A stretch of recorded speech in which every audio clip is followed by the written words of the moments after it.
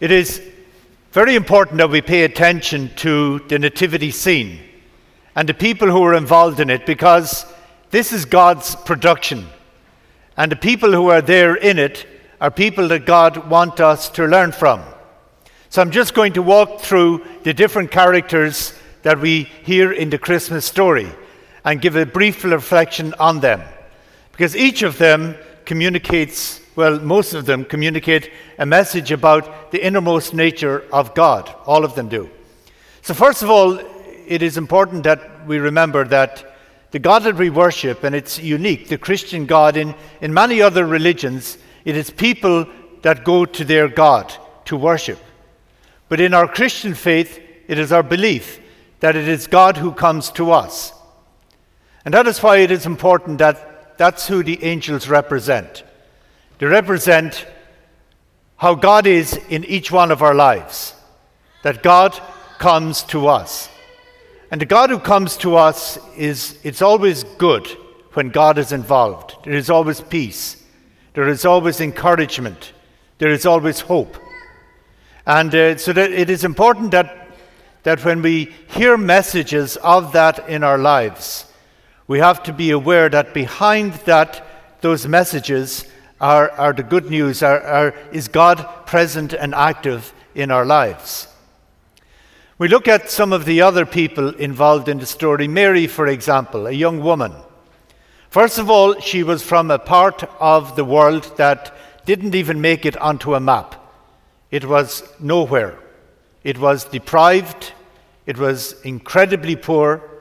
And it was a place where nobody wanted to be from, because she was living in abject poverty.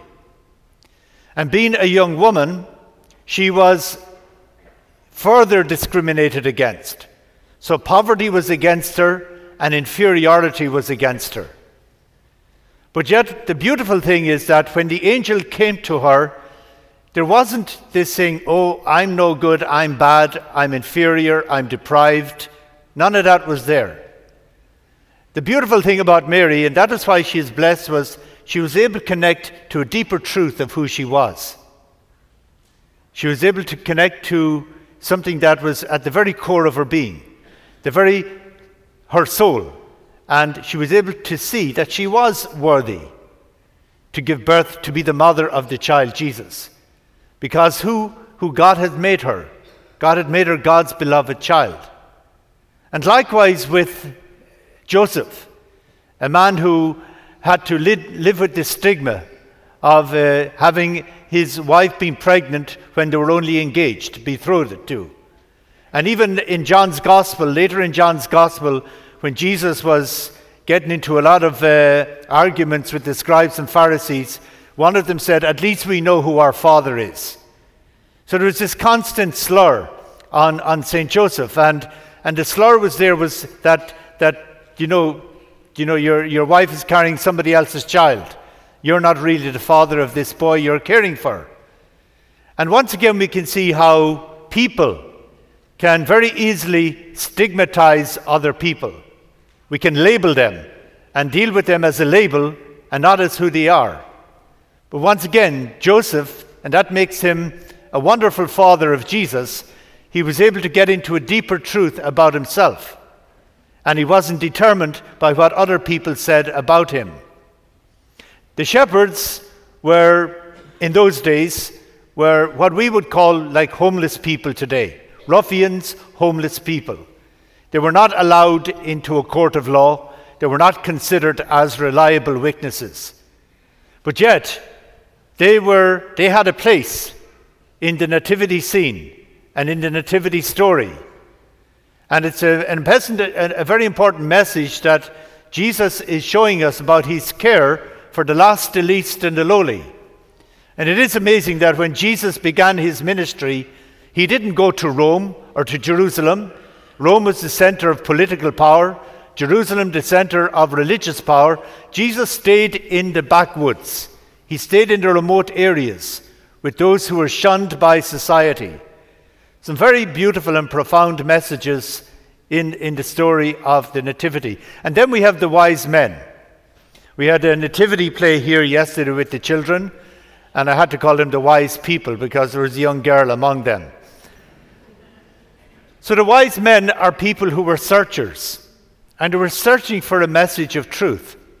There's a beautiful line of St. Francis de Sales, and it said, "There's nothing as strong as pure gentleness, and nothing as gentle as pure strength." It's a very profound line. Nothing as strong as pure gentleness, nothing as gentle as pure strength. But what they were looking for is a message in which there was an absence of violence and there was the fullness of forgiveness. Because they are the messages that bring life. An absence of violence and the fullness of forgiveness. And that's what the whole story of Christmas is about. In spirituality, people use the mind as the symbol for how human beings are. I can guarantee you, everybody here, if I asked you to recount a difficult situation in your life, when you were insulted, when you were called names, or something bad happened to you, you probably could recollect it straight away. You could remember the time, the place, even the feelings that go with it. If I asked you to recollect something that was good in your life, it is a bit more difficult. We have to work harder at that.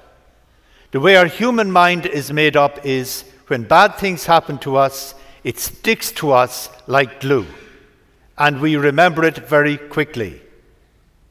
So what the Christmas message is encouraging us to do is to say, yes, bad things happen to people, but what the Christmas message is trying to get us in touch with is a deeper truth about ourselves.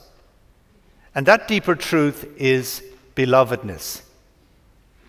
So one preacher yelled at me one day, "Do you believe that Jesus Christ is your personal Lord and Savior and He died for your sins?"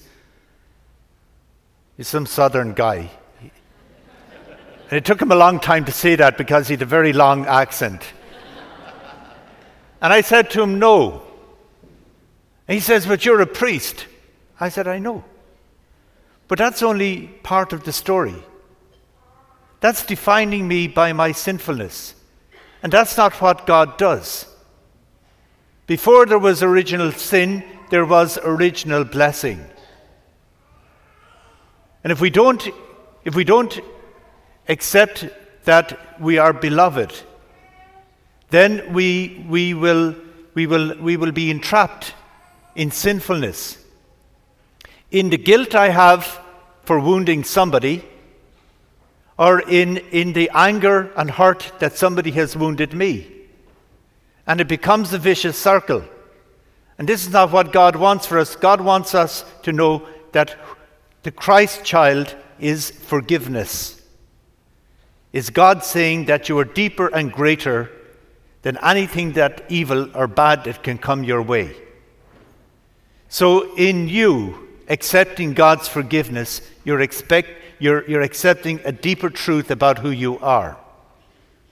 And in you forgiving other people, it is you acknowledging that there is a deeper truth about the other person than what they might have said or done to you as well. So there is a mutual recognition that the woundedness, the guilt, the harm caused to or from is part of who we are, but it's not the entire question. It's not the entire picture. There's a deeper truth, and that deeper truth is because of the gift of Jesus Christ. So the gift of Jesus Christ is saying that God came into the world because He found each and every one of us profoundly lovable. And that is the truth that God wants us to know at Christmas. It was revealed at the baptism of Jesus in the River Jordan. "You are my beloved, in you I am well pleased." So the child is communicating that message to us today. And it is a message that we have to bring forth. And it frees us from resentment, it frees us from guilt, and keeps us in touch with who we are, God's beloved children at all times.